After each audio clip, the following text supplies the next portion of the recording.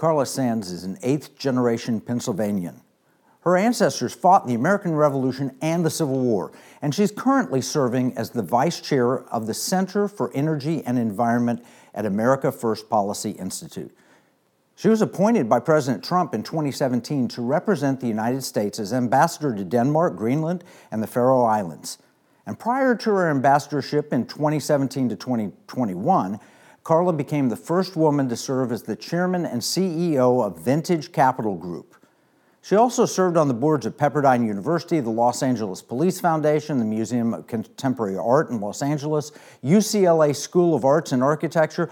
She is now our guest in the Economic War Room. Welcome, Carla. Hey, thanks, Kevin. Thanks for having me. Well, I am so pleased and honored to have you. Let's start with the fact that you were ambassador to Denmark. That's kind of an amazing and cool thing. I mean, pick my ambassadorships, Denmark would be near the top of the list. What was it like serving under President Trump? You know, Kevin, it was the honor of my lifetime to serve as his ambassador.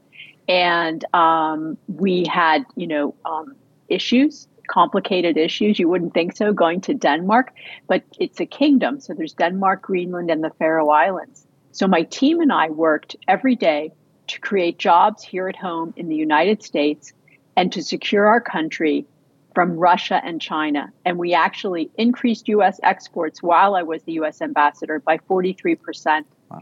And trade. And then also we worked to ban Huawei, the Chinese-made 5G, from the kingdom. It was the first EU foreign minister. The Danish foreign minister came out and said, we're not going to use 5G equipment from non-democratic nations. And then we also blocked, working with the White House, the Russian gas pipeline, Nord Stream 2. The only place it was never completed was my area of responsibility. And we were very proud of that. And we had the first year, it was in Danish water, second year in their exclusive economic zone. And the third year, I had the threat of sanctions. And so it was a success. That's fantastic. Well, you put America first, which is kind of an interesting position. I mean, that's what we would expect our ambassadors to do, but it doesn't seem to be the case. I mean, talk about the contrast between the Trump ambassadors and the Biden ambassadors. Yes. Well, and I didn't know how different it really is until I started reading OIG reports. These are public-facing reports that the State Department puts out about their ambassadors. It basically grades their performance if they look at the front office.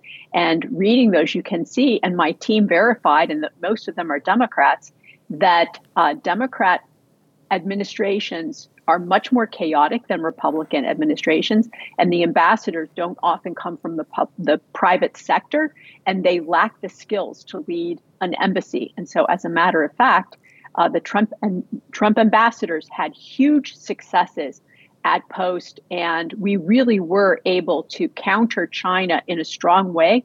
And if not for Joe Biden saying to Putin, I'm not going to sanction Nord Stream 2, the Russian gas pipeline, not saying from the podium a minor incursion into Ukraine, we're not going to pay any attention to that. If he hadn't said those things and had his disastrous Afghanistan withdrawal, I do not believe that Russia would have invaded Ukraine. And certainly, if President Trump was in office, he would not have dared to invade. Well, we hear all the time in the fake media that America was less respected under President Trump. And I guess it depends on how you define respect. But what would be your answer? What do foreign nations think of America under President Trump and then now under President Biden? It's a great question. So, Kevin, under President Trump, NATO received almost $400 billion new dollars from our NATO allies that they were slow paying. They would rather pay for more kindergartens and free healthcare and free college for their citizens and let the United States taxpayers pay for their defense. Literally, these are rich countries. This is not post-World War II. These are rich peer countries. And so President Trump got the NATO allies to step up in a big way. They're still not doing enough, but they're doing more. Under President Biden, I would compare it to Obama's leading from behind. We look weak on the world stage. And so you can see Xi saber rattling, threatening Taiwan. You see Kim Jong-un in North Korea ramping up, telling his we're going to make more missiles and militarize quicker. And you can see China now having a bigger Navy than we do. This is unacceptable. We have chaos around the world because of President Biden being in the White House. President Trump did what President Reagan recommended, leading peace through strength. Oh, no question. I believe that wholeheartedly. And it's the point is not to be the most loved. The point is not to be the most feared. The point is to be the most respected. And what I hear you say is we were more respected under President Trump than we are under President Biden, and probably more than we were under President Obama. Yes, I think that our European allies, who are most close to us, right, as far as their laws and sort of their societies, actually mostly hate Republican presidents and love Democrat presidents, not understanding that the weakness of these Democrat presidents could lead to the downfall of Western society. Our civilization right now is on an anti-human deindustrialization pathway led in Europe, but we're following closely behind. This is the most dangerous time in my lifetime, and perhaps since the Civil War, for our nation and for our survivability. No, I agree with you. And we've said from the beginning of this program, we're in an economic war. We're in an external economic war, China being at the primary lead, but Russia and North Korea and Iran. But we're also in an internal economic war where there are Marxist socialists that want to take down the traditional American values, and they're trying to use our system to do it. Do you think we're in an economic war? Yes, we're in an economic war, China being the main opponent, but it's more than an economic war. It's a propaganda war. They're winning. It's a war in academia. They are winning by buying influence in our higher and lower education. It's a spying and industrial spying war in our country. In every single aspect, the Marxists and our greatest enemy, China, is winning. Yeah, well, we're going to need to take a break. When we come back, though, I want to talk about how they're winning on our soil. They're using our institutions to attack our liberties and freedoms. And you've written some great op-eds, and I want to get into those when we get back from the break. Ambassador Sands, you've written recently about the Biden energy policy, and I've got two articles I'm looking at. One is Hands Off Our Appliances, President Biden, and the other one is Biden's radical climate agenda is hurting families and robbing America of its independence. Before the break, we were talking about how we have an economic war both against a foreign enemy, primarily China, but also domestically here at home, Marxists funded perhaps by China, but operating against the interests of the American people. Explain what your op-eds were saying, hands off our appliances. Sure. And it's not just the U.S., it's the entire West. There's a deindustrialization agenda. And Russia, China, India want nothing to do with this, right? They intend to grow economically and use every kind of energy at their fingertips and that they can buy or steal. But here in the United States, we see that Biden, his administration, starting on day one, they undid all of the great Trump policies that made us energy independent. And that was for the first time in many, many years. And we were on our way to being energy dominant. We want to be energy dominant. This is important for our economic success, but also for our national security. We're now once again beholden to foreign nations like Saudi Arabia and even, believe it or not, Venezuela with that dirty, dirty energy. Their energy comes out 7 times dirtier than American energy because here in the United States, we're highly regulated. Our harvesting is cleaner than anywhere in the world. Our pipes move it cleanly. We refine cleaner than anywhere in the world. But under President Trump, he promised to take away 2 regulations for every new one.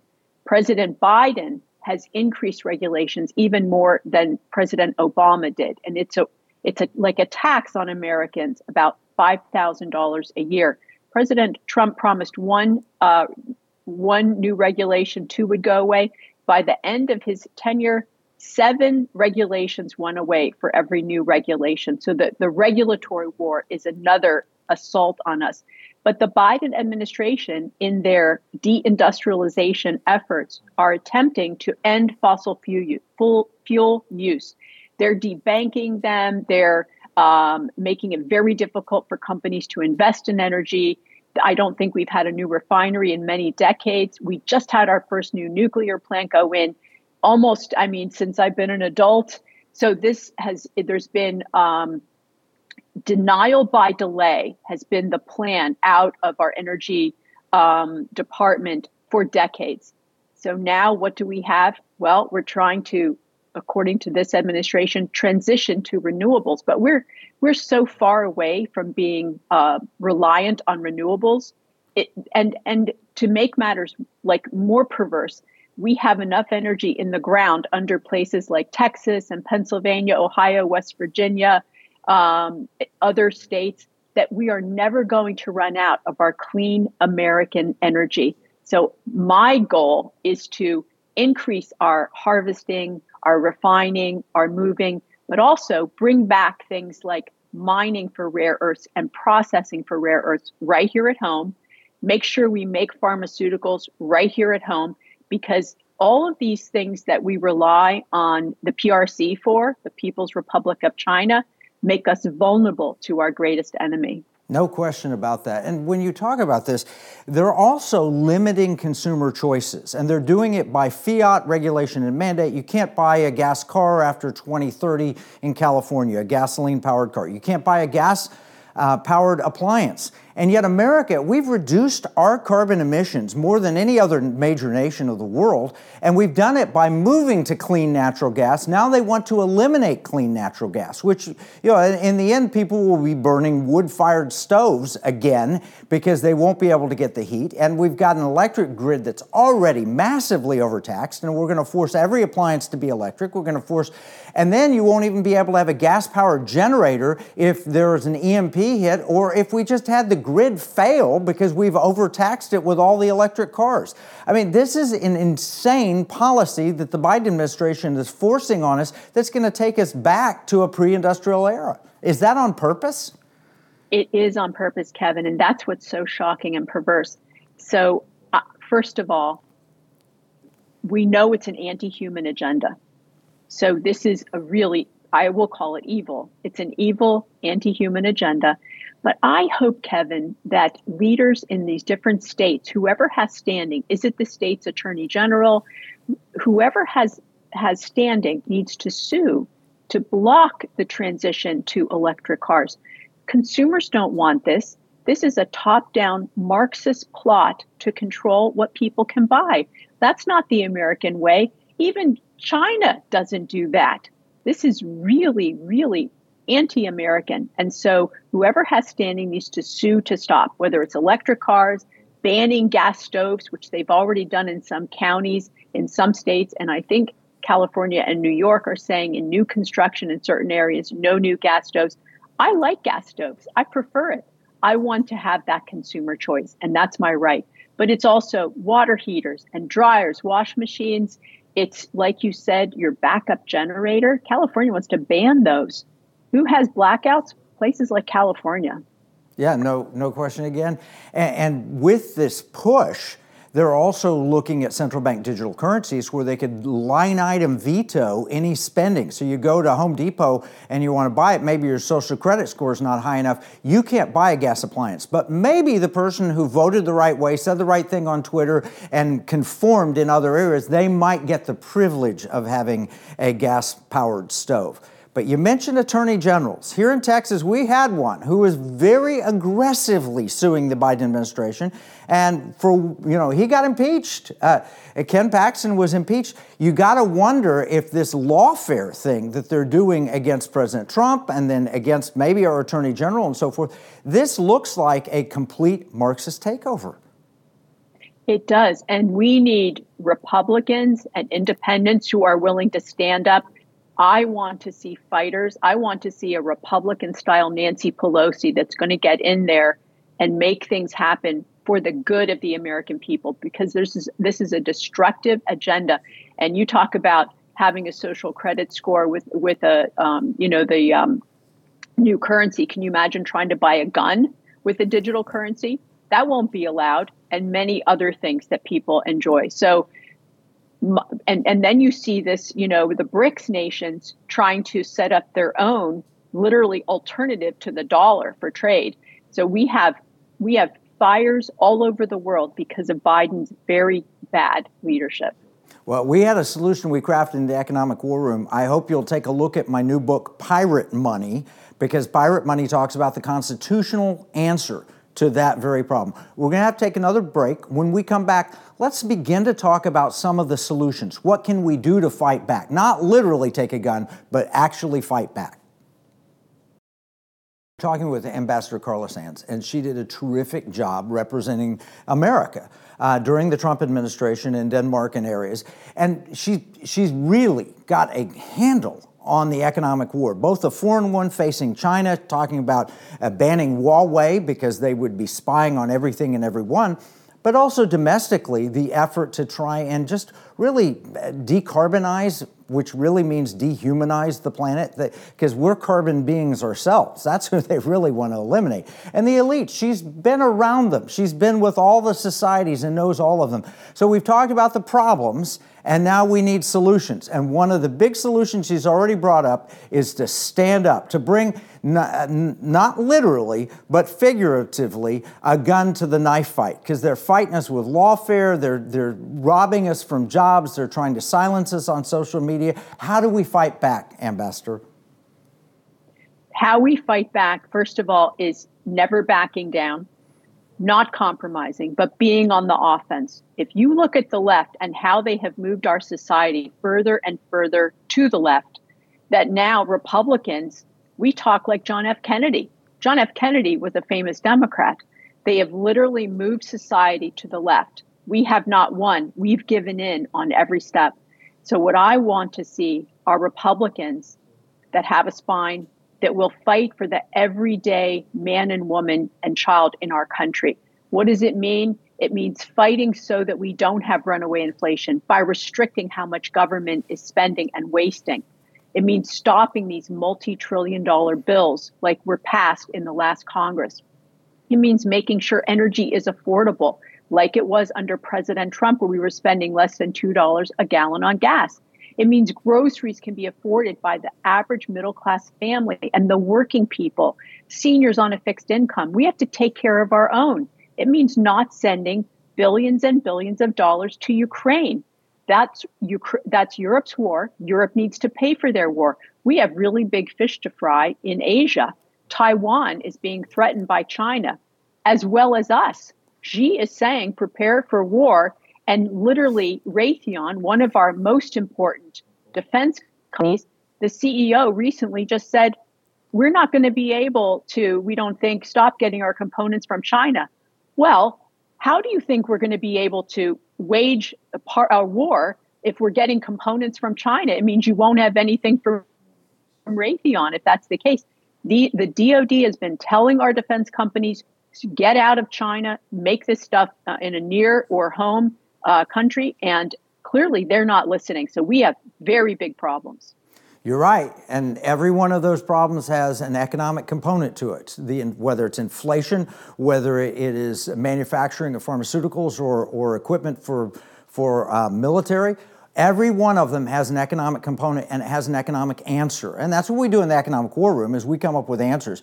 For example, I mentioned before the break, pirate money. Article 1, Section 10 of the Constitution says that no state shall make anything but gold and silver coins tender within the state. What if you had gold and silver on deposit in a state and you had an alternative monetary system where you could use a debit card and you could spend your gold and silver, or you could exchange it freely? So I'll send you information on that because I want you to see what we're doing there.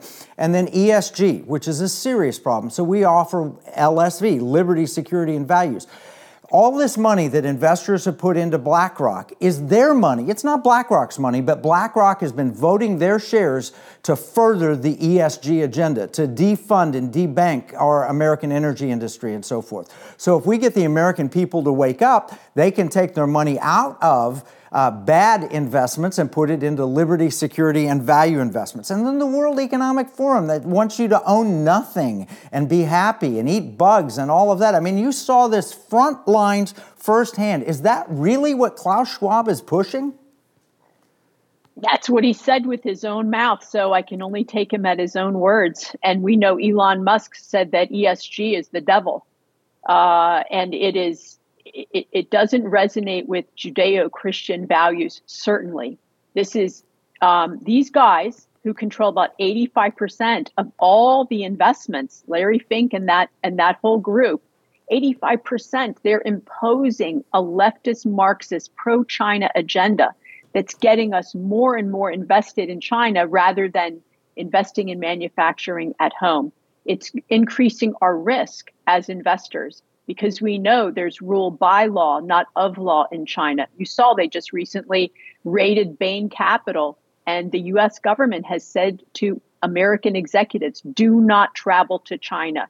If that doesn't tell you what you need to know, I mean, I don't know how you can wake up American investors. We have to invest our pension funds in pro-America companies. And if you own a company, take care of your people. Don't offshore those jobs. Take care of our country and the people in our country. It has to be so that we have opportunity here at home.